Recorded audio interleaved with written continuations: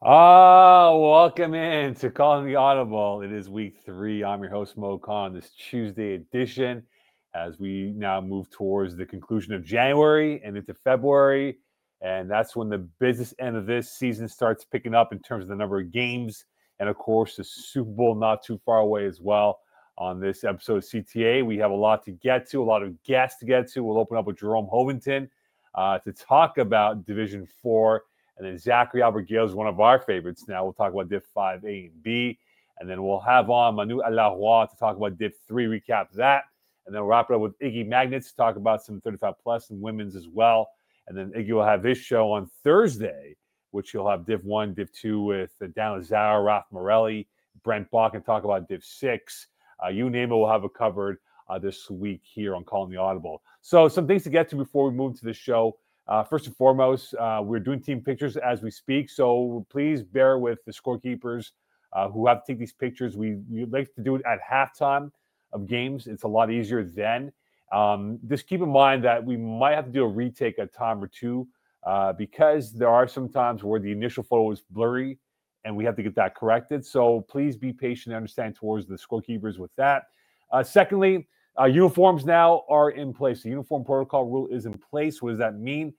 You need to have a proper uniform. That means same team color as your teammates. So if you wear red, it should be red or close enough shade of red. And most importantly, though, it has to be a proper number on the uniform. So no taped and no marker numbers on your uniforms. They have to be proper, visible number on the front or back. That's ideal to have on the back, if not on the front, which is even better, to make it easier for the scorekeeper to identify who you are moving forward. And also keep this in mind, right? You need to get 5 games in to be playoff eligible. And some teams have played 3, if not 4 games, and are almost approaching the 5-game marker of their campaign. So as you move towards the end of January into February, please, and this is something that we always have at the end of every season, whether it's winter, spring, or fall cup even, please double check the games played on your team page with your roster.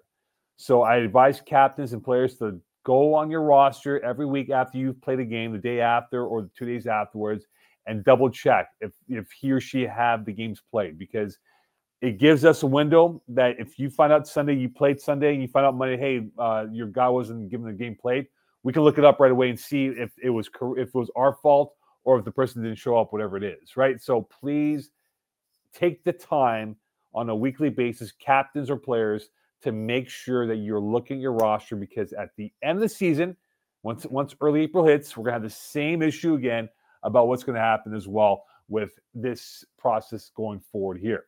And finally, we do have flag belts. Those are now $10 moving forward. And also keep this in mind as well for the stadium, for the complexes that we play at.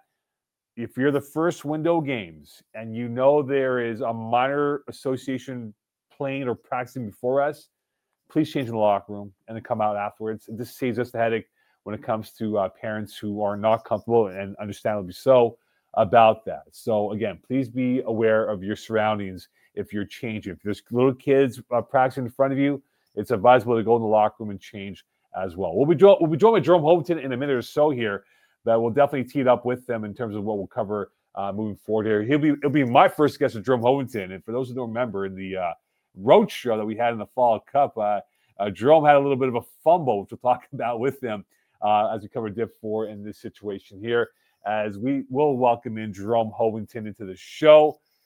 Jerome, good afternoon, good evening, good morning.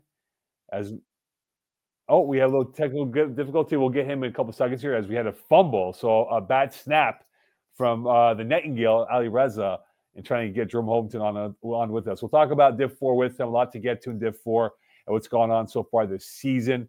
Some storylines to look at from 4A and 4B, which we look forward to breaking down with Jerome in the coming minutes here for this season. And I think, look, when you look at the division as a whole and how this has played out so far, I mean, again, it's a great season this year for 4A and 4B and how this has unfolded so far. And I think the key that I've really noticed so far with the 4A games I've watched up till now, the scorekeeper, and what has transpired in the season, is that There's some new teams. The LOE. This is a team that's 3-0. Born in the 80s. No one thought they'd be 2-0. LBB is 2-0.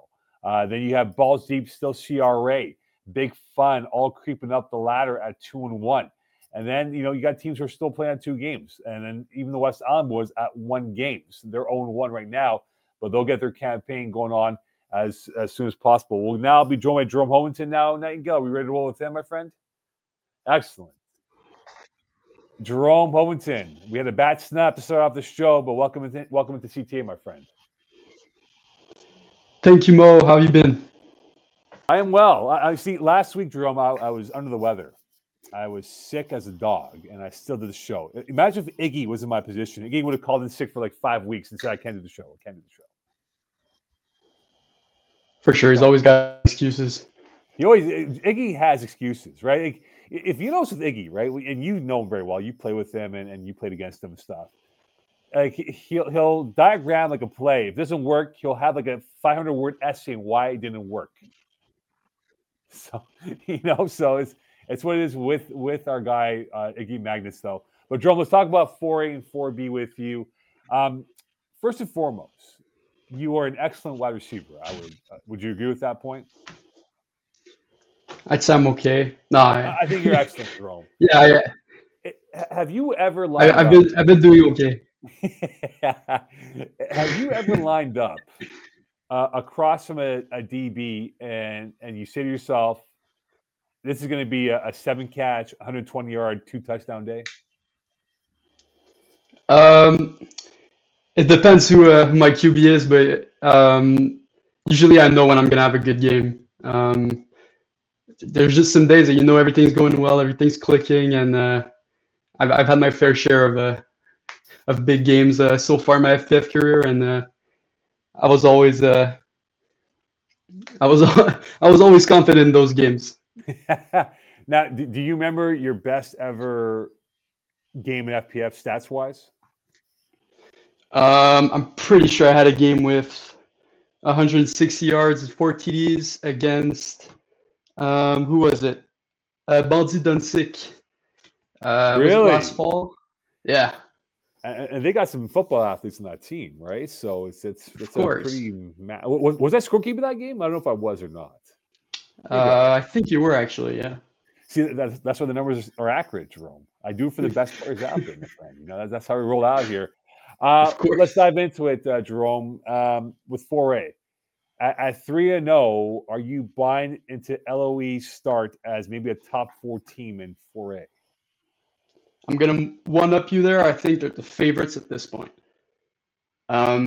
Based off basically Chris Vero being the best QB by a margin, a big margin.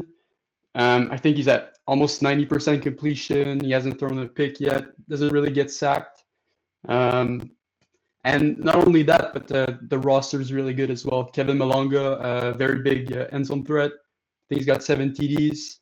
And also they have two very good defenders in Umar Touré and Xavier Sauvé, as I talked with Iggy last week. They already have 5 and 4 picks respectively in 4 games. I think this team is all around dominant. They have a great QB, and I think I don't know if I can see another team beating them. So, do they have a better offense or better defense? Because they have the highest points for and the least amount of points given up so far, albeit though some teams have only played 1 game this season. I think their offense is better at this point because it's just almost unprecedented how good Chris Vero has been, but their defense is elite as well. So you had them as the best team. I had them as a top 4 team right now in this division. I'm looking at West Island Boys. I know they've played 1 game, Jerome, so far. They're 0-1.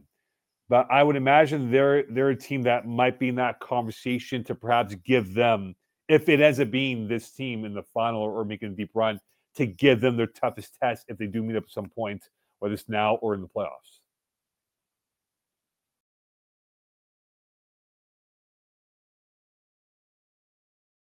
Oh, I think we have a little technical difficulty with Jerome. Can you hear us now, Jerome? Yeah, okay, I'm back. Yeah, there you go. So I was saying, West Island connection isn't great. Yeah, no worries. It's the Iggy connection right there, the Wi-Fi. But I was saying for the West Island Boys, could they get the toughest test to COE, and that maybe they are the two teams that might go the deepest in 4A? Obviously, when we talk about West Island Boys, the first name that comes to mind is Zach Stacy, and I think he's obviously close to Vero, and that in terms of efficiency and being able to win games. So obviously, yes, I believe that West Island Boys are probably the best team to challenge les Otaries Extrêmes. Then again, they lost Nick DiMalo, which is a huge piece. So now you have to rely more on Skylar Bailiff, and now you have obviously Joe McLaren Thompson, who's a good second option. But losing DiMalo is huge, and I think that's why I prefer les Otaries Extrêmes at this point. So let's say Nick DiMalo was available. Do you put them higher as your best team, West Island Boys? Oh, boy. Oh, you can hear us now, Jerome? Oh, yep, I lost you again. Sorry. No worries. No worries at all, Jerome. I was just saying, Nick DiMalo, if he was involved, would you have him as the best team in 4A? Who? With Nick DiMalo. With Nick DiMalo, I think it's pretty close, but I'd still have les Otaries Extrêmes, honestly. Fair enough. Oriella Poirier, an up-and-coming receiver. And what Oriella Poirier has done this year is remarkable. He's off to a great start, leads the league in yards and touchdowns. In your mind right now, is he more likely to hit 1,000 receiving yards or 24 touchdowns? Both are incredible feats, which I think are both highly unlikely, just because it hasn't really been done in FPF. But I think the TDs are a bit more realistic. 1,000 yards it's got to be. You have to average 100 yards per game, which is just when you have to play shorter fields at times. Right, but he's under 300 yards per game, like under 300 total yards right now through 3 games. So he's at 100 yards almost per clip here, Jerome. Yeah, obviously, but smaller sample size over the course of a season, it's hard to maintain that. Although touchdowns, like you see, needs 17 and 7. That's more realistic, in my opinion.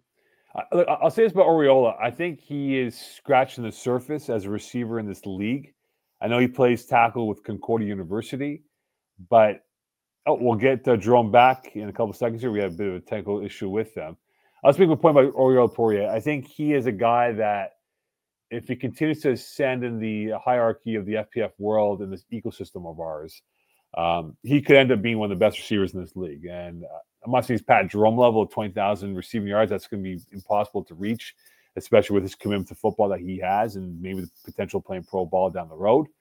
But Oriella Poirier has great skill sets that can make him a dynamic player for years to come.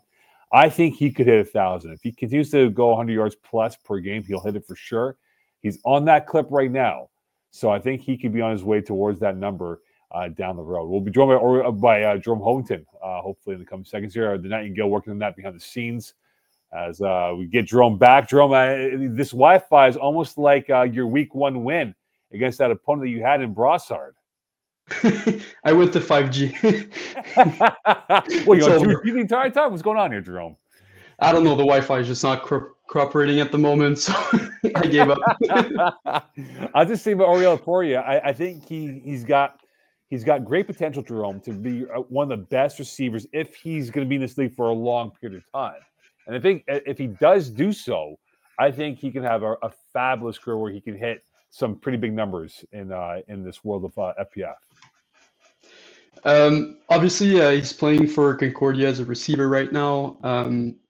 I don't know if he has hopes of maybe going further, playing more after his university career, but yeah, he's got all the tools. Honestly, the ball skills, the athleticism.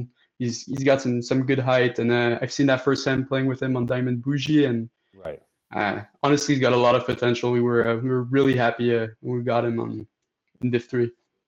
Deep balls, how do you view this team? Are they sort of that I want to wait and see, or do you think they can be a challenger in this division? I think they're pretty average. Not to say that they're a bad team. I just don't know if I trust Justin Weir to be as consistent. He has been a bit streaky and he throws a lot of deep balls, which is he only has 51 attempts through 3 games, which is not a lot. 10.2 yards per completion. Obviously, when you're throwing it that deep, you're taking more risk, and we know how valuable interceptions are in FBF. Right. You also get sacked a lot, which can just kill a drive at one point. He's done a great job though defensively, with 3 picks on defense, but I don't know if there are any other very talented defensive players on that team. So if he has a bad game, it could go south really quick. He's got Matthew Peacock, a big part as a receiver. But I think we'll know, like, their schedule's a little bit soft right now, Jerome. But I think the final 2 games against West Island Boys and Idaho U Pimps are going to be the 2 teams to watch out for. I think backfield penetration might give them a run, but they could run the table and get to 6-7 wins before their 8th and 9th and 10th games of the season.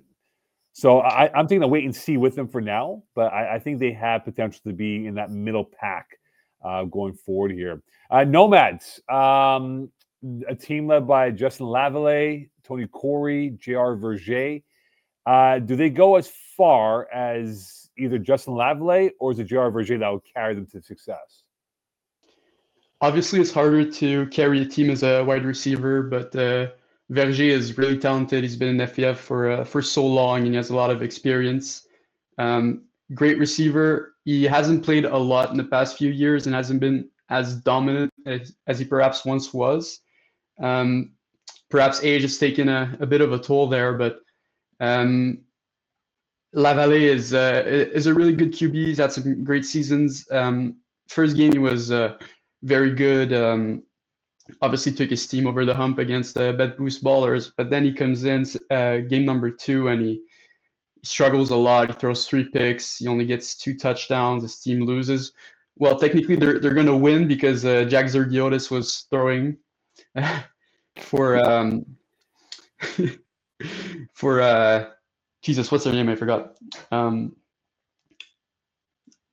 Nomads? You're talking about Smitty Bacall Gang. Yeah, Smitty Bacall Gang. As Zergiotis throwing, and they're going to get the loss. So Nomads move to 2-0. But right. Lavallee will have to be more consistent, and obviously we know we can have a great game, but we also know we can have some tough games. And on to 4B, Jerome. When you look at the 2-1 teams, you got Team Sexy, Renard, Vif, and I'm forgetting the third team right now off my head because I put Team Sexy twice in this list here. But the 2-1 teams right now, who do you have as the best of the 2-1 teams going towards the end of January? This is a very interesting question because all 3 teams are at a very similar level, so it's a hard question. You have a bit of evidence. Killer Rays has beaten Renard Vif 42-34. Renard Vif did beat Team Sexy 33-30. I'm gonna go for number 1 with Renard Vif, despite the loss to Killer Rays, because I just trust Jacob Salvay more than the 2 other quarterbacks. He's won the Spring Cup as well during the spring season. Obviously, and he only threw 1 pick in that season, and I think it was 35 touchdowns. He's really good. He's a double threat. He can run the ball. The only thing with Renard Vif is they have a very big roster, which might hurt him down the line. Right. But I think that's the team I would pick for number 1. For number 2, I would go with Killer Rays, based on the fact that Tyler Bianchi and Tyler Gerberg, of course, have a great connection. We know all about Gerberg and his immense number of targets. But Killer Rays also have Curtis Ryan and Aiden Larivière, which is a really, really good supporting cast. I'm not putting them first despite them beating Renard Vif because I know that firsthand from playing Bianchi a couple times. I know that there are some things that defenses can do to limit his offense. Sorry, go ahead. And lastly, team Yeah, sexy.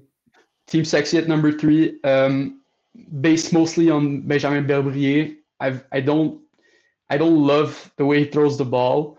I think he's really solid, but maybe against a more athletic defense is going to struggle. But they do have two great studs in Sam Anastasopoulos and Andrew Steinberg. Yeah, I agree with you. I think Team Sexy is probably a year away from being legit. I think Killer Rays, that's my team. They're on a vengeance story because of what happened last year. They didn't play well in the spring season and that. So I think they're going to be the team to watch out for. Les Renards Vifs, they're fascinating. I think they're going to be okay. But I think those three teams are going to be a factor towards the end of the season. Fourth and Schlong, have they been unlucky or are they a legit 0-2 team because they've had two very close losses so far? Yeah, I mean, it's a decent team. Obviously, the differential is encouraging. It's also interesting that they have George Koutsoukous at QB instead of Justin Lerner, despite him being on the squad. But he's done well. I think their biggest issue is going to be the defense. As we saw, they got ran over by those two offenses in their past 2 games. I don't see them necessarily as a bottom feeding team, but they will. I think they'll definitely end up below 500, probably 3-7 or 4-6. Okay, and finally, which Div 4 QB, which 4B QB would you build your roster right now? Because there's some young ones in this division that could have a potential flourishing career. So is there a quarterback you're looking at that could be a franchise FPF player for the next decade in this league? Obviously, the past has shown that should be Jacob Salvay. Obviously, he's very dynamic. He has great decision making. The only thing I don't love with him is that he has a bit of a lack of height, which might hurt him when it comes to moving up divisions. I tend to think that mobile QBs kind of lose a bit of effectiveness when they move up divisions. So if I go more in that mindset of the potential, like if I see a QB going maybe Div 2, Div 3, perhaps even Div 1, I'd go with either Bianchi or Justin Gauthier. They're more modeled like usual quarterbacks than we see in higher divisions with great balls, great instincts, and a bit more height. There's also Noah Sominadan, who's another great shout, very, very young. He's obviously a bit inexperienced. He gets sacked a lot, but he has a lot of potential. All right, Jerome, thank you so much for joining with us, man. What do we have lined up for you when it comes to the Div 4A and 4B coverage this week, my friend? I haven't thought about it yet, but I'll try to find something interesting. Let's work on the Wi-Fi first. Let's get the 5G going, then we can work on something interesting for that. Yes, for sure. I appreciate it, my dude. I look forward to conversing with you during the season, man. You're one of the good ones in this league. Can't wait. I love your intensity, and I can't wait for you to bring it some more when we have these future conversations down the road, my friend. Thank you so much. For sure. Thank you, Mo. Have a wonderful rest of the podcast. Take care, my dude. We'll be on 5G on this podcast. That's for sure. Hell yeah. Take care, Jerome. You too. That's Jerome Hovington, covering 4A and 4B. Let's dive into it now. Let's get our next guest. He's been on the on-deck circle for a last minute or two, and I don't want him to sack me in the open fields of FPF. Our man covering 5A and 5B, Zachary Alberts Gills. Zach, how you been, brother? Oh, no. Yes, Zach, can you hear us, my friend? How you been, brother? I've been good. Can you hear me? We can hear you loud and clear, my dude. How you been? Good. Pretty good. How you been, Mo? I am well. I know last week we had the spreadsheet discovery that you watch, you track how many sacks you get. Do you know? I was going to ask you. Do you know in your career? It's been what now, over a decade, right? Yeah, since 2016. Right. So we're approaching a decade, about 7-8 years, whatever it is. Do you know which quarterback you sacked the most in your FPF career? Oh no, I don't. I actually I wish I did. I'll give a shout out to who did I play? What's his name? I played against him yesterday. No, on Saturday. Oh my God, it's gonna haunt that quarterback. Yes. Yeah, that guy. You all know him. It's that guy. He runs around. Shout out to him. So you don't know. Like I thought you would have No, known. Like like honestly, I played in so many divisions, so many different teams. I've seen so many different quarterbacks that there are a few I recognize, there are a few I know I'm going to have a couple sacks that game, but they're right. going to get by me. But I couldn't tell you how many and who's the most. The easiest quarterback you sacked is who? Easiest go. Oh, it had to have been like the guy. Actually, the easiest quarterback I sacked was in a Div C game, I believe, or a Div C or Div A, and for like the ref was just calling those sacks just so quickly. The guy was trying to throw them for incomplete passes, and the ref was just awarding them to me. I think I got like 5 or 7 in that game. I was very thankful. You don't know the name of the quarterback. You just trying to put him MIA. Mo, I gotta make more revelations every time I come out here. I remember numbers. All right, Mo. If you're a quarterback, you're just a number for how many times you get sacked per year, how many rushes you do, how many yards you get, and how fast I have to run. I I don't feel remember like you'd names. be one of those type of guys that would have like a log cabin, and you know when you go to like those chalets and they have those animal heads on the walls of the fireplace. I think Yeah, you would it's just just be the one that would quarterbacks. have like the player's head or the player's uniform on your man cave. There you go. If I get 3 or more sacks, you get to be on my wall. Of course. Let's dive into it, Zach. Of the 0-2 teams in 5A, who can rebound from their start? A Squad, Ski Yee, Vice City, Super Troopers, or Vultures, who are all 0-2 at this point in the season. Yeah, I really appreciate the pronunciation of ski because I didn't really know how to do that and what that was. Um, You got to listen to the song, man. It's hot, man. It was hot it's last a night. song. Yeah, it's a song. Yeah. I'm young in present, but I'm old at heart, Mo. That's right. So I would say, well, listen, I'm gonna always bank on my own team. Super Troopers is the way to go. Like we're gonna bounce back. There's been a rough start coming out the gates, but I think we're definitely gonna come back. But if I had to give an unbiased opinion, I really like Vultures. To be honest, I looked at their first game. I think it was a forfeit because one of their players busted the cap or something like that. I don't know. This weird. Anyway, I think if you looked at their score, they actually won that game before their forfeit. They got like 8 picks or something like that. It was crazy. They lost by 1 point to Ducks, which was a team that just beat the Thunder buddies that I wasn't sure that they were going to beat.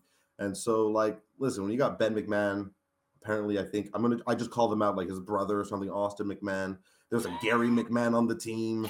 Like, it's just like WWE right now, right? The McMahons are coming in. I'm just waiting for a total takeover. Well, you know what? Raw's going to Netflix now, man. Maybe this show going to Netflix. You know, Man, Mo, you're coming down with all this hot gossip. I I have did to, not man. It came know. down this morning. They signed a deal for next winter, 2025. They're going to Netflix. So maybe we'll go Yeah, Netflix, man. We'll do like a show with you and I. We'll go Netflix here. why Here, not? let's talk about Vultures. I think they'll be okay. I think they'll find their way through. Mm-hmm. Ben is I think he's really evolved as a quarterback, and I think he'll be okay. I'm just worried about A Squad. If maybe they're punching a little bit above their weight class for where they are in the season. This is an old school team, right? This is a team that's played for many years before that. I think you guys be okay. I'm not worried about you guys. You guys always put on a run towards the middle part of the season. Ski Yee and Vice City. We got to figure it out. Like I think that's TBD right now. But here's the Yeah, thing: because the schedule's so stretched out or so condensed for certain teams, like there's teams that might play like 5 games before the Super Bowl bye week in 2 weeks. it's crazy. I mean, Yeah, some of them have you 3 week lose 2 games breaks. early, man. Like it's tough credit to kind of clean up and clear off your debt, and if you're trying Yeah. to get back to that playoff race going towards the end of February. Yeah, first I thought it would be the worst thing to have your bye weeks at the beginning because then all the teams got a couple practice rounds in, you were slow off the start. But I actually think having that break in the middle, if you've got a couple bye weeks smack dab in the middle of the season, like it's going Yeah, to be hard to recover when all these teams start getting on streaks coming right, towards the end. right. Quarterback play Marty Freeman, the Marty Party. Could he take the next step in his quarterback development? Yeah, like I mean, what do you mean by that? Are you talking about like can he do better, or are you Yeah, saying he has? is he a guy that you circle on your data sheet as a pass rusher? That yeah, this guy has the tangibles, the tools to be a good quarterback that can pass for 30 plus touchdowns, throw for over 1,500 yards per season and get the wins for his team? Well, looking at stats when I was writing up for his team, I think they were one of the reviews I did in week 1. I was looking through, I was like, oh, no, not at all. And then I see just this one blimp of a season recently that has like just 37 touchdowns. And I think 12 interceptions, but it had like over 1,000 yards. I think it was 4 Hail Marys. It must have been. But the point being is he's already almost hit 300 yards in 2 games. He got 7 TDs. He's not running that much, but he's only been sacked once. But I don't like the interceptions. 2 a game, I think, is a little bit much if you want to pull away from games. Right. Le Petit Carottes, are they maybe the Detroit Lions of this division? Detroit Lions. You know what? I think they've only played 1 game, but I really like them. I like the name for some reason. It sticks with me. But I think I even circled them back on my sheet when I write up questions for myself when I do my articles. Check in like game 4, because I think they have people, like they have good teams coming up. I think their next team is Strapaholics. It's a good That's team. good. Oh my gosh, I just got whooped by them like last night, and it was not pretty. Matt Kerouac 3 sacks on Kenny Boutillier, who was hurt, unfortunately got hurt. Oh, no. But fun game, great bunch of guys, but super athletic and like willing to put their body on the line. So if they can come away with a win, then I got you, Mo. Detroit Lions. But yeah, they could be the Lions. I don't think they're biting kneecaps. I don't think they're doing that. Right? They're not one of the classic Dan Campbell line: punches in the mouth. We'll get up. We'll have no teeth. We'll still punch you back. Like, not that type of. No. But they have, like, this team. They're a bunch of former Champlain guys. They've been together for a couple of years now in this league. I think they have a chance to kind of be under the radar and maybe be a 6-win team after maybe it's all said and done for them this season. A 6-win team? Yeah. Why not?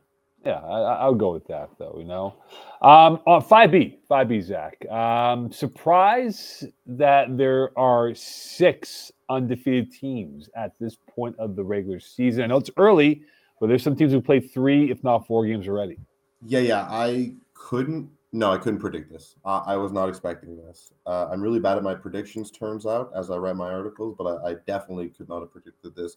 3 of the teams have only played 2 games, like Win Diesel, Shea Benny Express, Maccabees. And I think if I looked at their schedule, like Win Diesel's playing Brewers, I think Win Diesel's is going to win that one. The other 2 were a little bit more difficult for me to call just off eye, but like even 4 or 5 teams undefeated at the beginning of the season is crazy. I think they'd be able to keep it up. I think most of them have it in them for at least 2 to 3 more weeks, maybe 4, and then I think that's when we're going to see the split. I think we got some undefeated teams for a while. Yeah, I think unfortunately for Maccabees, they had a forfeit win last week. The team went to the other field in Laval instead of there.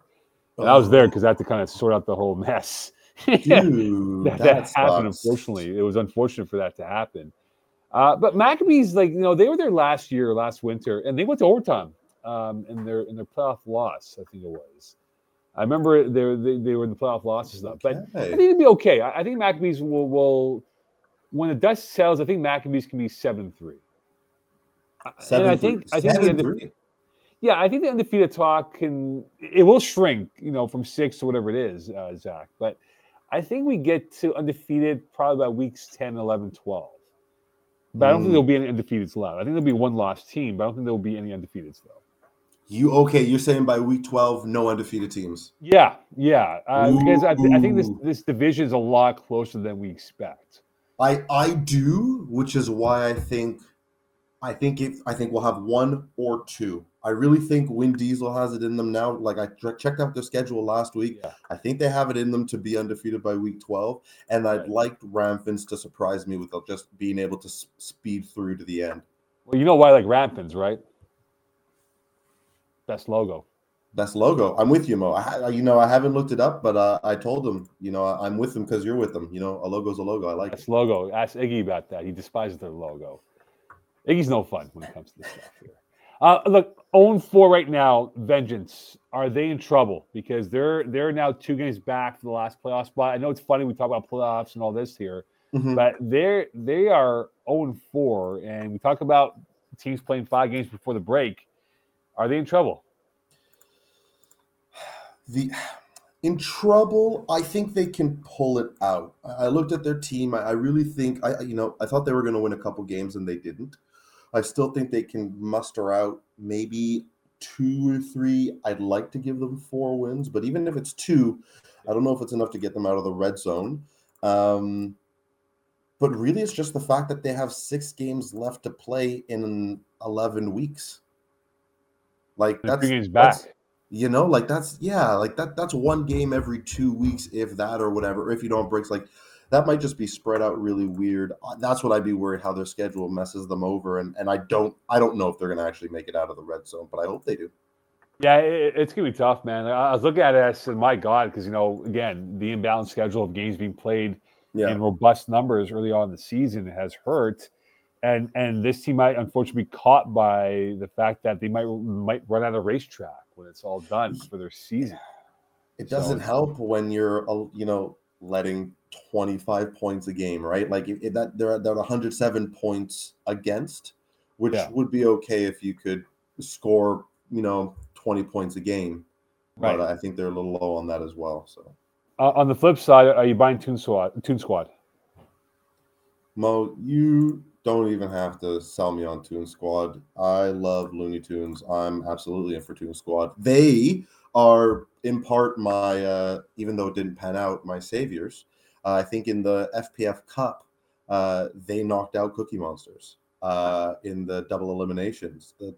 I lost to Cookie Monsters in the top tier bracket, came down, and was going to have to face Cookie Monsters, I think, and Toon Squad kicked them out. And yeah, I don't like rushing against, I can't remember the name. I never remember names. Sorry, people. You're just numbers. But Diamond Bougie, Cookie Monster quarterback, the Diamond Bougie receiver guy, super awesome. Was it Jerome Homington or was it Manuel Lavoie? Ooh, I don't think it was. I forget. I'm gonna say man. Jerome. It wasn't any of those people. Yeah, it's been so long, man, since I did that. Here, I think Toon Squad. I think this is their year. I think this is Toon Squad's year to make a deep run. I think they go Final Four. Final Four. I think so. Yeah. I think you know what? I think so too. Like coming out as good as they have, I don't see why they wouldn't. Yeah, I got the Final Four. I think they can definitely make a run for that. Look, we know. Who do you think the Final Four is, Mo? Who do you think the Final Four is? Oh, Felix Boutet. Sorry. Oh, Felix Boutet. Yeah. Thank you. Yeah. Boutet. Yeah. Yeah. You know what? As I get the division up here, because I had the wrong division. Talking to you, by the way. Nice. That's the Cosmo Pro that I am, having the wrong division up. I'm so used to Eagle doing this stuff for me. Eagle does so much for us.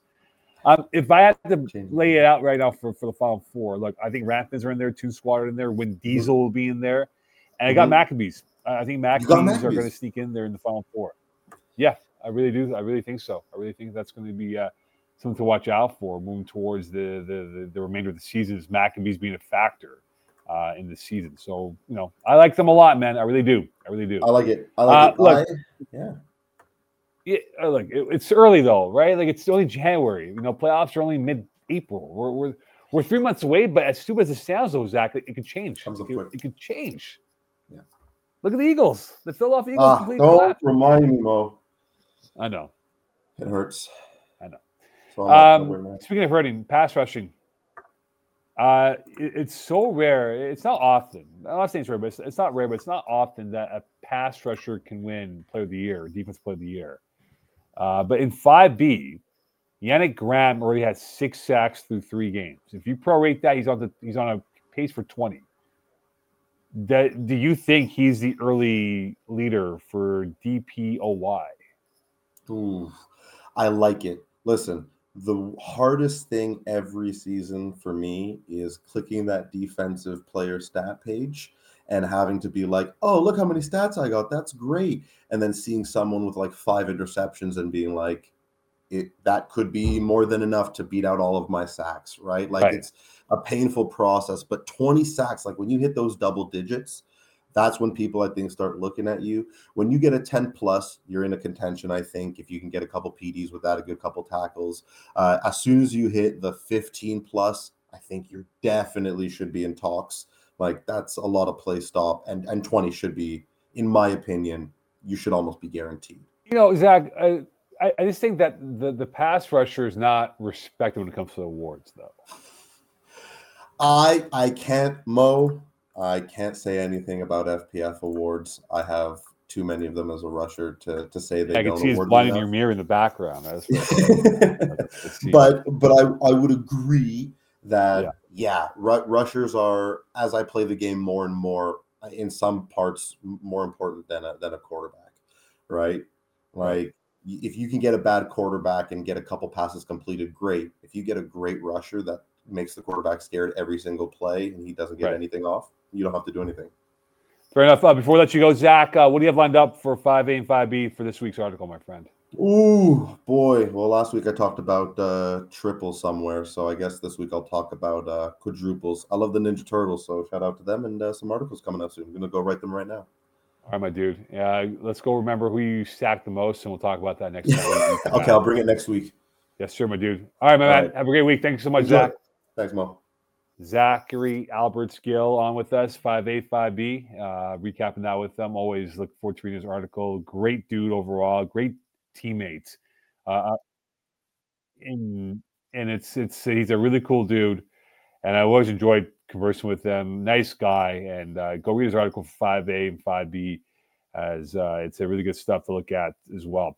We're going to be joined by Manu Alaroir in the coming seconds here, as Manu Alaroir is going to be on with us to talk about Div 3. We'll ask him what shampoo he used this week. Manu, can you hear us, my friend? How you been, my dude? Doing good. How about you, Mo?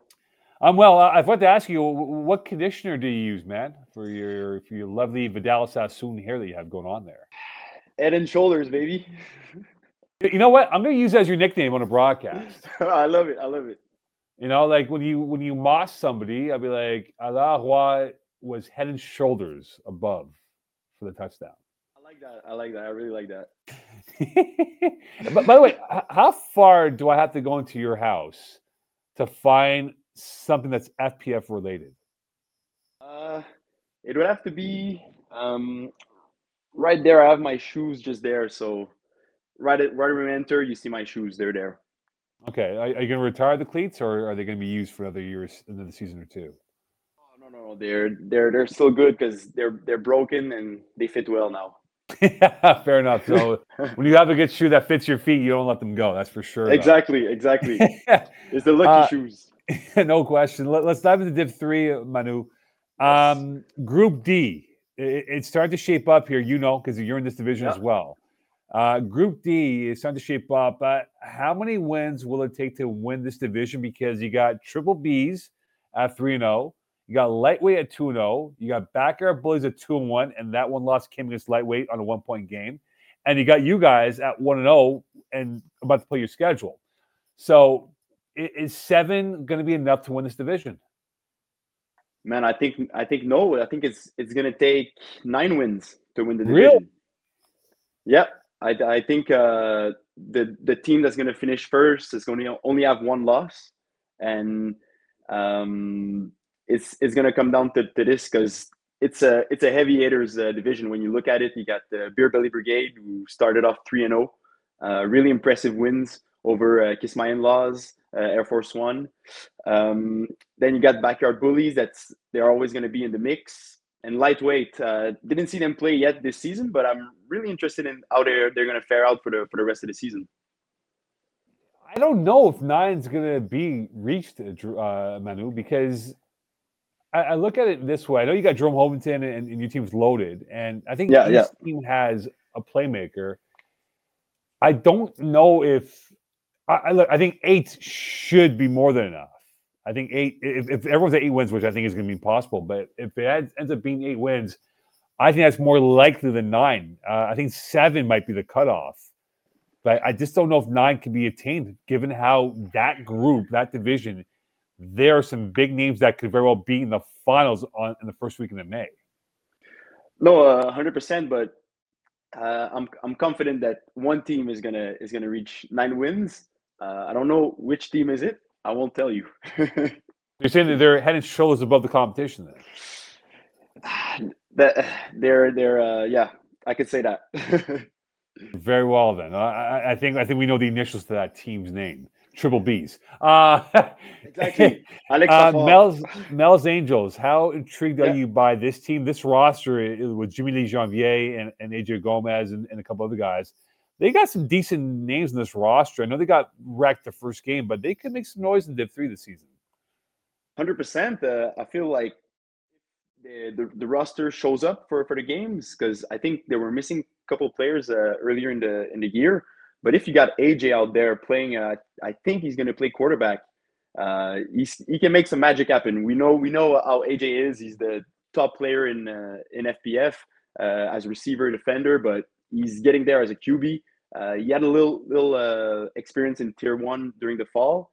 So I think if he can get going and really show up to the game and take it seriously, take it like a Div 1 game, I think this team can do some damage. But I don't know if I see them finishing in the top of their group. Well, here's the thing, right? I mean, they're 0-1, so they're just starting off their campaign. I think in that group, as you can see on the screen of yours, for those who are watching, ECW, they're probably the best. Brotherhood took a hit with Jamal Giddens now being hurt. Yeah. A-Team, we'll see what they do. Green Deal Human Beings, I think, will make its way up the ladder, but I think they are going to be between 2, 3, and 4. I think that's where their range is for this season. Would you agree? It's a good take, but I don't see them. I see them under 4. I see them 5, 6, or 7. So you're saying right now that so you're saying 5, 6, 7. Okay, so you're saying that ECW is better than them? Of course. Brotherhood from yeah. A-Team? Not quite sure. Green Deal Human Beings? Yes. Okay, what about Blue Chips and Mongoose? I think it's gonna continue in what we're gonna talk later in the podcast. But I think Blue Chips is gonna bounce back. Okay, so we'll, I think Blue get Chips to them on our next question. Yeah, so you wow, you really think Mel's Angels isn't? They're more middle to lower division then? Yeah, I think for now, but they only played one game, so there's still a lot of football to be played. And you were talking with Zach, it's a really, really long season, so it can switch. And by the end of coming down to end of March, April, they could very well be in the, like you said, in the top 4 of the group. Right. More faith. Speaking of teams, Mongoose and Blue Chips. Yep. Who do you have more faith to come out of their 0-3 start and kind of get back into that playoff race? It's got to be Blue Chips. I saw them play. They're good. They got some players. They got some youth. They got some experience. They should bounce back, and they have to bounce back really quick. It has to be the next game. They have to get a win. Sanders Armand has to come out and be the leader of this team. I think they need someone with drive and that can guide them, because there's a lot of younger players, I think, that play tackle football that they brought in the team, but they also got some veterans on there. But I think he's got to take the charge, and Sanders is my teammate. So Sanders, if you're listening, go win this game, man. Does he know your name? Sanders doesn't know my name. I didn't think so.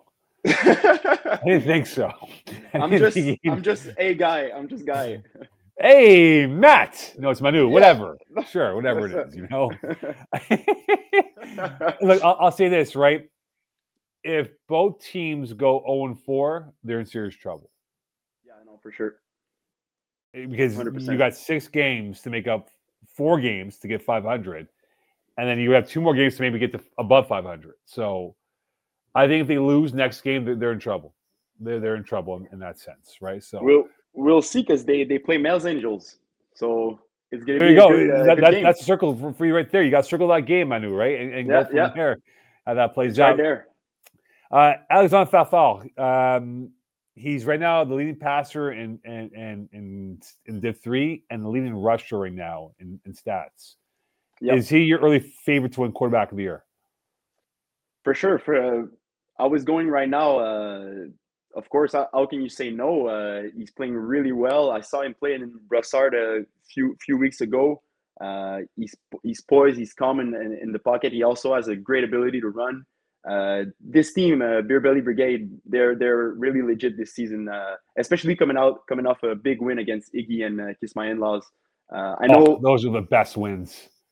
those are the best wins. I guarantee you. But it wasn't the full roster on KMI's hand, but it's still a really impressive victory. And I got to give it to the team, not just the quarterback, but the whole team. They found ways to get open while Fafal tries to buy time, and they are really successful as that. But I won't give QB of the year just yet, just because it's too early. But I look at the other quarterbacks. I look at Simon Blais. I look at Jeremy White. There's quarterbacks that are always there. Iggy, of course, and yeah. So I think it's going to be interesting how it pans out for the QB of the year race. Yeah, I think Simon Blais played well. I think he's off to a good start. Jeremy White will be fine. I think what Fafal brings is that he's more mature at the quarterback position. Like he's not bailing on his leg. He's not bailing on his arm to run. Like he's now seeing it different. Like I always tell this to Iggy and Peasy, there are quarterbacks that can make passes and there's quarterbacks that can make throws. He's going from making passes to now making some throws and being more mature as a quarterback at this level. No, I totally agree. You can see the progression throughout the years, and he's someone that has keep on playing every season. He's been there at least since I came in the league. Right. I always saw Beer Belly Brigade signing up so they keep building that momentum. The roster didn't change a lot, so it's the same guys. They're going to be scary this season.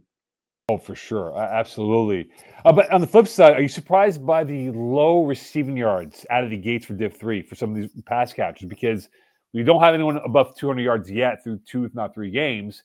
And they're not many like eye-popping numbers that we normally see from this position group after a few weeks of play. No, I feel like QBs in Div 3 spread out the ball a lot now. So you don't see a top receiver. I feel like Div 3 is not going to be the year of a star. You're going to see someone like who's going to have a lot of stats, but it's going to be spread out throughout. But now we have Olivier Claveau from Beer Belly Brigade, 7 touchdowns. Yeah. That's massive, man. In 3 games, that's a lot, man. So he's definitely up there. But I look at all the other guys and. Man, there's some really, really, really great receivers in Div 3. So you can see he's head and shoulders above the competition then. He's head and shoulders, of course. I don't remember his hair, but I'd say he is. We'll have the best. Put in the article next week or next couple weeks. The best hair in Div 3 is who? We'll have to survey that. We could do a survey for that, right? And we'll get. We'll get the crack team at FPF to put together a survey here for that. All right, Manu, last question for you. Yeah. By the time you come on to this show, whether it's with Iggy or I next week, the biggest headline of Div 3 will be what? The biggest story would be Air Force One is 3-1 and already topped their previous winter season 2 wins. They only have 2 wins in 2023. So coming next week, they're going to be 3-1, beating Brotherhood, and it's going to be to me, it's a big story because that was a team that was in the bottom of the rankings last season, and now they're coming out the gate strong with a little bit of a revamped roster. But Simon Blais is still playing amazing, and just he's got to get on this. The receivers got to get on the same page with him, and a couple mistakes that can be avoided. But if this team really plays at their full potential, they're going to go far. Yeah, like I said, I think Simon Blais really he's stepped up really well. Like I mean, he's seen the field a lot clearer than before. I score kept I think now 3 of his games now. Anyway, I score kept a bunch of his games, and there's no angst in his processing ability. I think he's very cool, serene in the pocket, and I think that's gonna be key for him to grow as a quarterback. But we'll look at that headline coming up next week. That's the biggest headline, if that's going to be 3-1 for them. Manu, what do you have lined up for Div 3 coming up this week for your article, my friend? It's we're gonna find out because I really want to give a good article. So I'm still working. I haven't released one this week, but I'll be sure to bring you guys something to the readers, something to read for before next Saturday. Excellent, Manu. I really appreciate it, brother. You were definitely head and shoulders above the competition today, my friend. And look forward to conversing with you or with Iggy whenever that might be. And look forward to reading your article in the next couple of days here, my friend. Thank you, Mo. Always a pleasure talking flag with you. And have a great night and great rest of the show. Always, brother. Take care, man. See you, bro. That's Manu Alarroy on with us to break down Div 3. Always a great guest to have on with us. Him and Jerome Homenton and Zachary Albergales. These are guys that are loyal to the FPF brand, that love the sport of the FPF. And the passion you see, right? They enjoy the insights that comes with it. And I certainly enjoy talking to these guys about the FPF world and the community that we have in this ecosystem of ours for the FPF here. Nightingale, do we have our next guest ready to roll with us? Excellent. This is a guy I don't like talking to. I talk to him like 10 times a day on the most minuscule stuff here. So I got to now end off the show with him. I wonder if dogs would come to play here. He's the host of the Thursday brand of CTA. Which is like the SmackDown to the Raw this Tuesday night brand of CTA. Iggy, what's going on, brother? Hey Mo, how's it going? Good. I was able to catch the little last 2-3 minutes of you and Manu. Great stuff there. Yeah, we give you a nice little shot there as well. Yeah, I heard that. Anyway, let's dive into 35 plus KTFL and 35 Legends, my friend. A lot to get to with these two divisions, first and foremost. And, we're through a couple of games in the KTFL situation. Brody Windsor, JMJ are all 2-0. Flag Plus on Rock are 0-2. I'm a bit surprised. I thought Flag Plus would be more of a. I thought they would have had one win by now than being 0-2.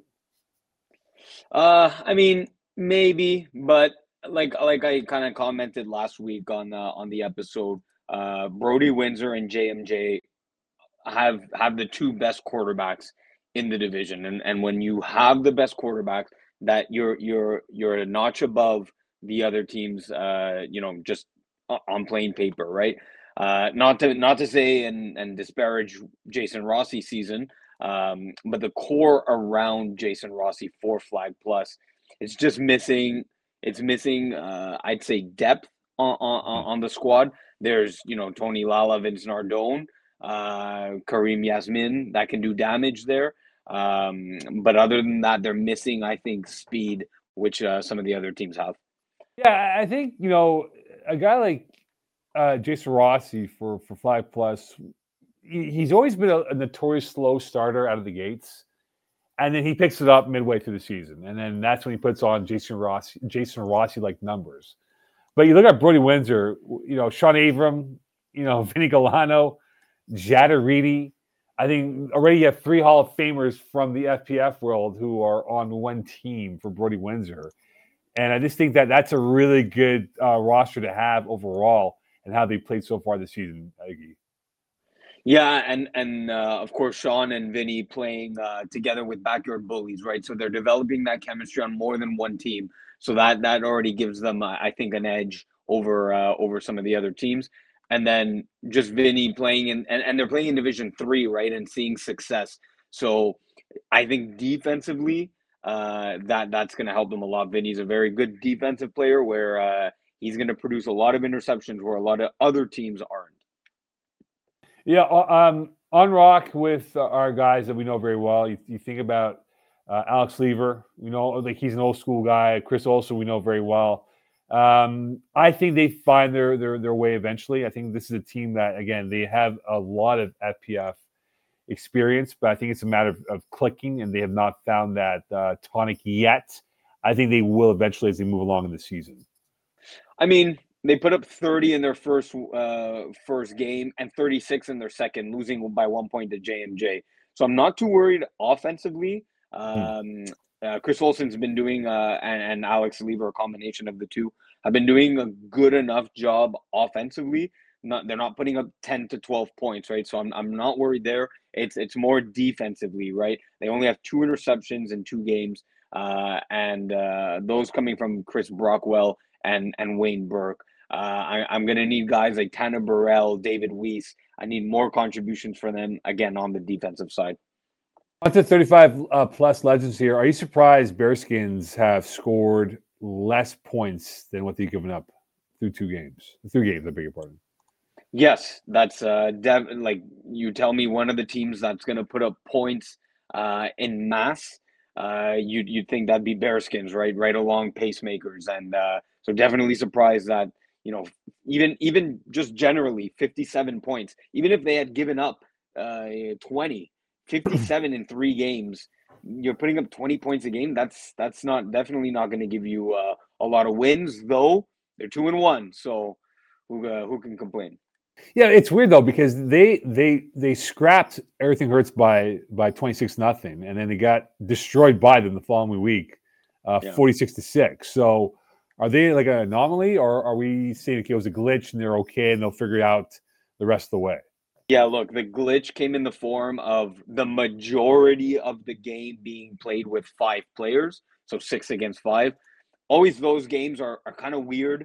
The team playing with 6. You're not as mentally focused. Obviously, the replacements, Everything Hurts were focused and determined to win that game. And then obviously when you're 5, you're just like, okay, well, what can I do? So those games are always a little tricky, even for both teams. But yeah, playing with 5 guys, I definitely understand why they only put up 6 points and let up 46. Yeah, I don't think right now I know it's so early. Some teams play 30% of the schedule, but I don't think there's a definitive leader of the pack that's going to pull away and kind of run the table in this division. I'm not so sure there is. I think you're right on that, unless we're thinking pacemakers, right? With once again Jason Rossi and basically what's his Junkyard Dogs team, minus obviously some of the young guns that he's brought along in the past seasons. But Justin Anania, Wade Williams, Shane Williams, Yavar Ashrafi, and Chris Brockwell. That's a solid core to work with. Kenton Lowe. And sure, maybe you know him more than I do. It's not a name that rings bell. But if there's a team that's, I think, gonna rise to the top, it would be pacemakers. Yeah, I think this is a team that's gonna be giving Bearskins a good run for number 1. As you know, right, 4 make it out of the 5. And I think Team Ethnic Senior will kind of figure itself out. Everything Hurts, we'll see what they do in the coming weeks here. Greyhawks, again, TBD, right? But I think Bearskins and Pacemakers are probably the kings of the manor when it comes to this division for 35 Legends. Yeah, exactly. I'd say Greyhawks, Everything Hurts, and Team Ethnic Senior, they're just going to need to work out their kinks throughout the season as the weeks go by. Look for them maybe to make a late playoff push, and whoever's, one of those 3 teams, those bottom 3 teams that we just mentioned, if they get hot at the right time, they could potentially put a dent in Bearskins and Pacemakers' run for the final. Right. On to women's, Iggy. Women's 1. I am surprised. I spoke to Laurie about this last week, and I thought it would be different this week. But it was a test that we circled, Les Bleus against Brutes, and no competition. Les Bleus smoked them. So is there a reason to be concerned if you are either the Vortex or Brutes at this point of the season? I mean, that's kind of the trap that you fall into playing in the Fall Cup in the women's division, right? The Brutes and Vortex, kind of breeze their way through, not necessarily getting enough of the good, let's call it good reps or tougher repetitions, playing against some of the teams that are in women's 2 in the winter. So did they basically not really test themselves and through no fault of their own, obviously. But they in my eyes didn't get the proper reps to really to put themselves on the same level as these other women's one teams, and therefore they're falling off the back foot here, right? So now that they've kind of got punched in the mouth here in the first three games, they now see the level that they need to play up to, and now's the point in the season where these two teams need to turn it around and be like, okay, this is how hard we have to run, how fast we have to make people miss after the catch. So I think they are now at that level, and the wins will trickle in here. So given the spread of the schedule this year being spread out by like 85 million weeks in the regular season, Tell me about it.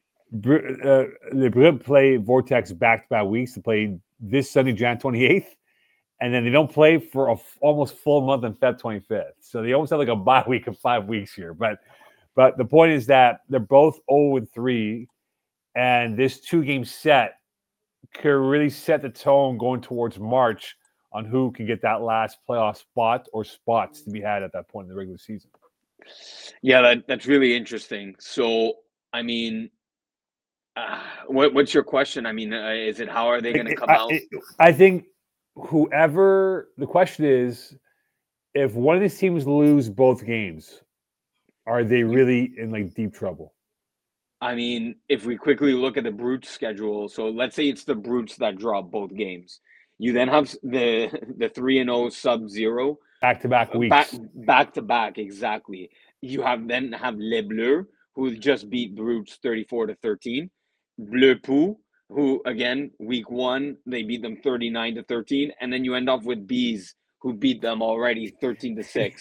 Right? So it's you can't go 0-2 against Vortex, and then if you look at Vortex's games after their back-to-backs with Brutes, they have Les Bleus in between. Obviously, very difficult. I mean, they're all difficult matchups, right? Then you have Bleu Pou, Sub-Zero, and Bees. It's, to me, Brut cannot afford to go 0-2 there. Playing Sub-Zero it's twice. The order of the schedule you get these teams in. And unfortunately for both these teams, they don't have any easy games. There's no gimmies in this division. And it's sort of like, if you split, I think you're okay. If you win both, I think you're in great shape. But if you lose both, you're in trouble. Because I think Les Bleus will find its way up, because they played Sub-Zero week 1, and that's a tough game. And Sub-Zero is now perfect. But they had a tricky game against the Bees at Hebert on Monday. I was watching from afar. Bees gave them a little bit of a run.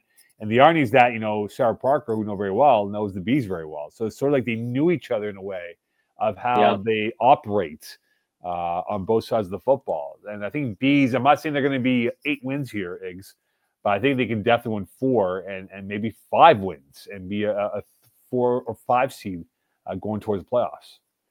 And Bees were without their starting quarterback, I believe, in Sofia Presutti. I've seen her play. She's very, very talented. And this defense of Bees, the Concordia Bees, I was in shock of how good they are. They match up with some of the best, defensive teams out there. They don't discount them. And I mean, when have you recently seen Sarah Parker throw more interceptions than touchdowns, let alone 3 interceptions in a game? So I mean, isn't that the finals, co-ed finals from 2 years ago in Lachine? No, it must have been 2. You're thinking maybe 3 years ago. That's how far back you have to go for that. Right. So that they accomplished something that not many teams have been able to do. Sarah Parker's been on fire for the past 2 years. And the Bees, made her look average. Yeah, no, they definitely did.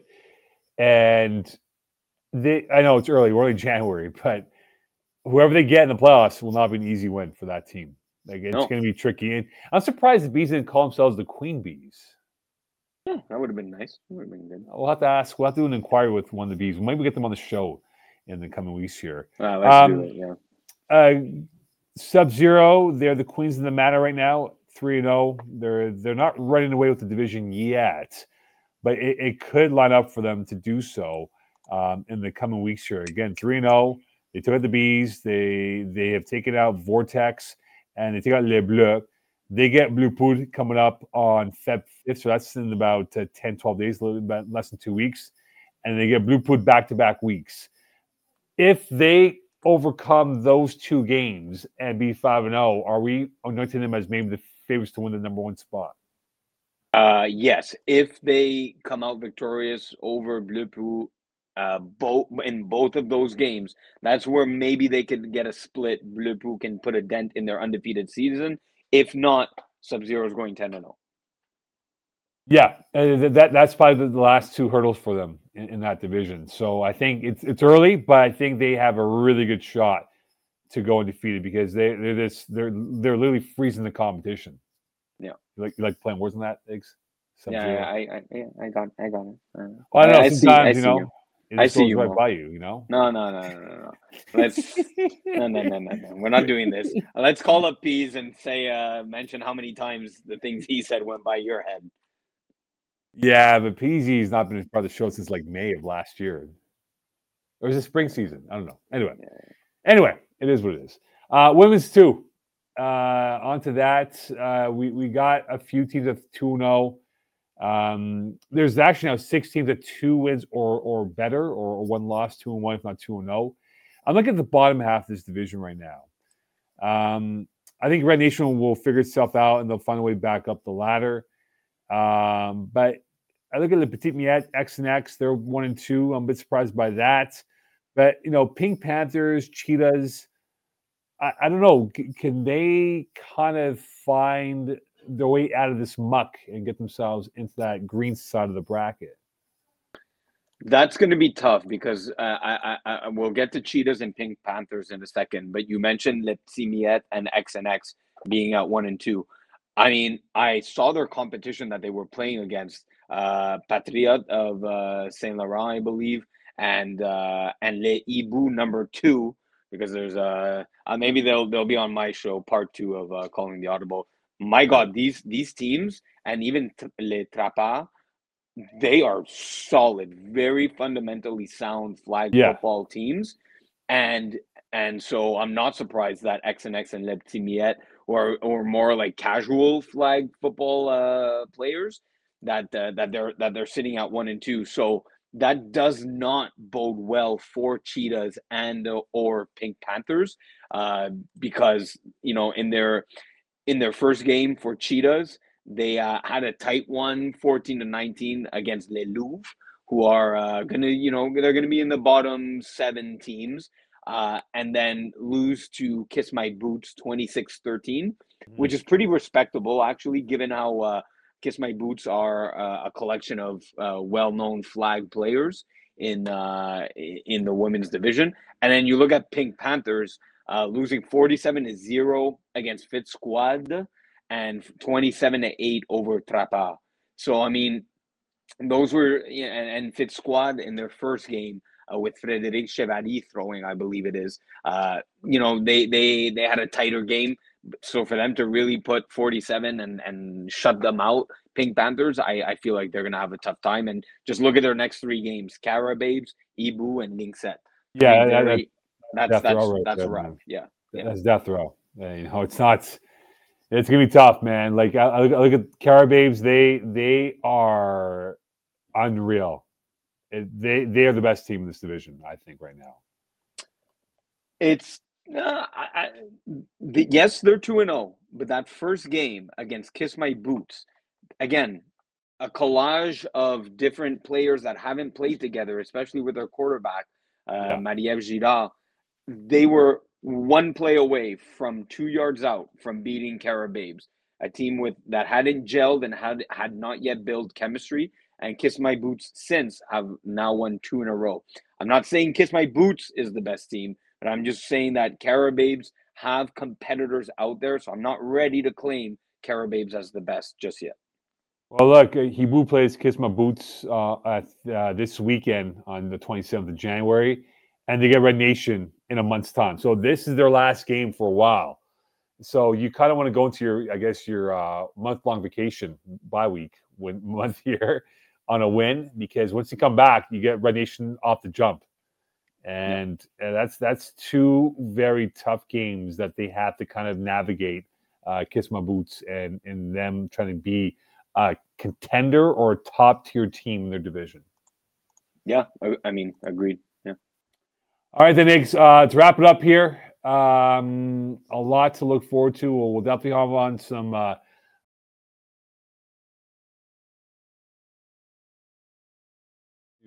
Let us know. Hey, if you want to be part of the show and be a guest, doesn't matter who you are. Come on, we'd love to talk to you about your team or what you know about the league and the growth of women's football, especially flag football, which will be an Olympic sport in 2028 in LA.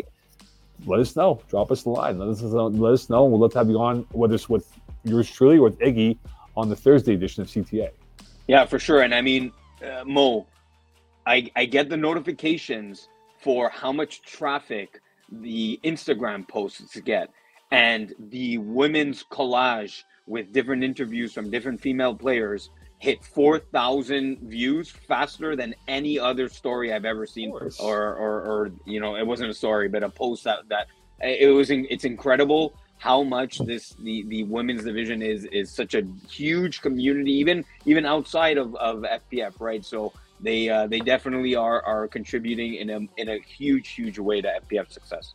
Not to go off base here, but I told our guy Chris Vega, Chris, do more female content for FPF because we'll get more traffic with that. Absolutely, it's 100% true. Yeah, absolutely. All right, Iggs, thanks so much, brother. As always, thanks to all of our guests that were on with us today. We had on Jerome Hovington, who was not on 5G, he was on 3G Wi-Fi for a reason. That's what we learned about Jerome Hovington. Thank you to Zachary Alberts-Gills, who doesn't remember which quarterback he sacked the most, but he has the number in his head. Manuel Arroy, who might have a Head & Shoulders commercial by the end of the day. And, of course, you, Iggy. CTA Thursday, what do we have lined up for Thursday, my friend?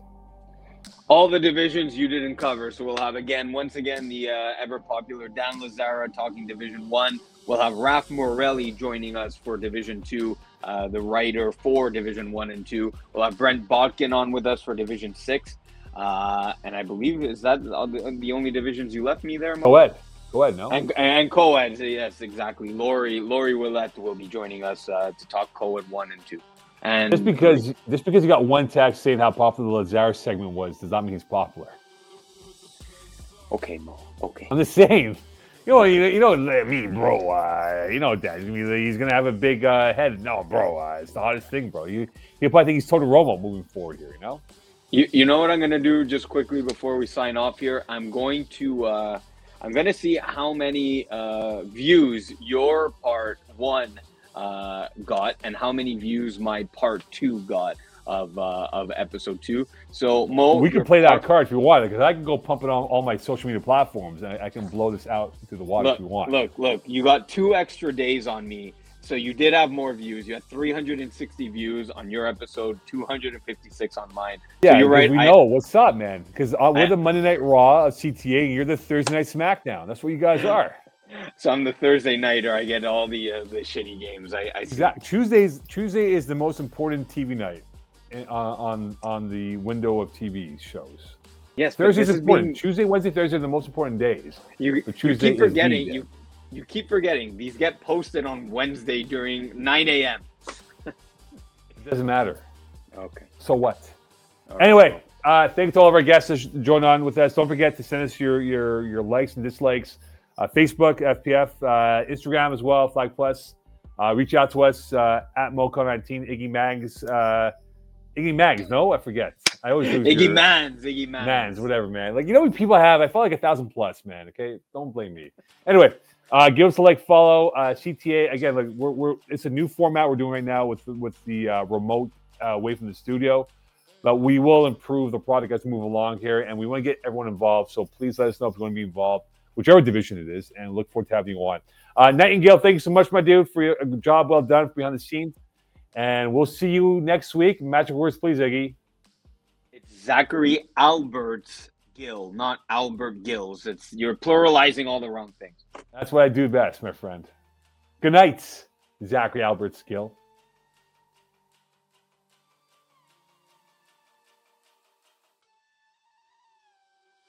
Put the place up.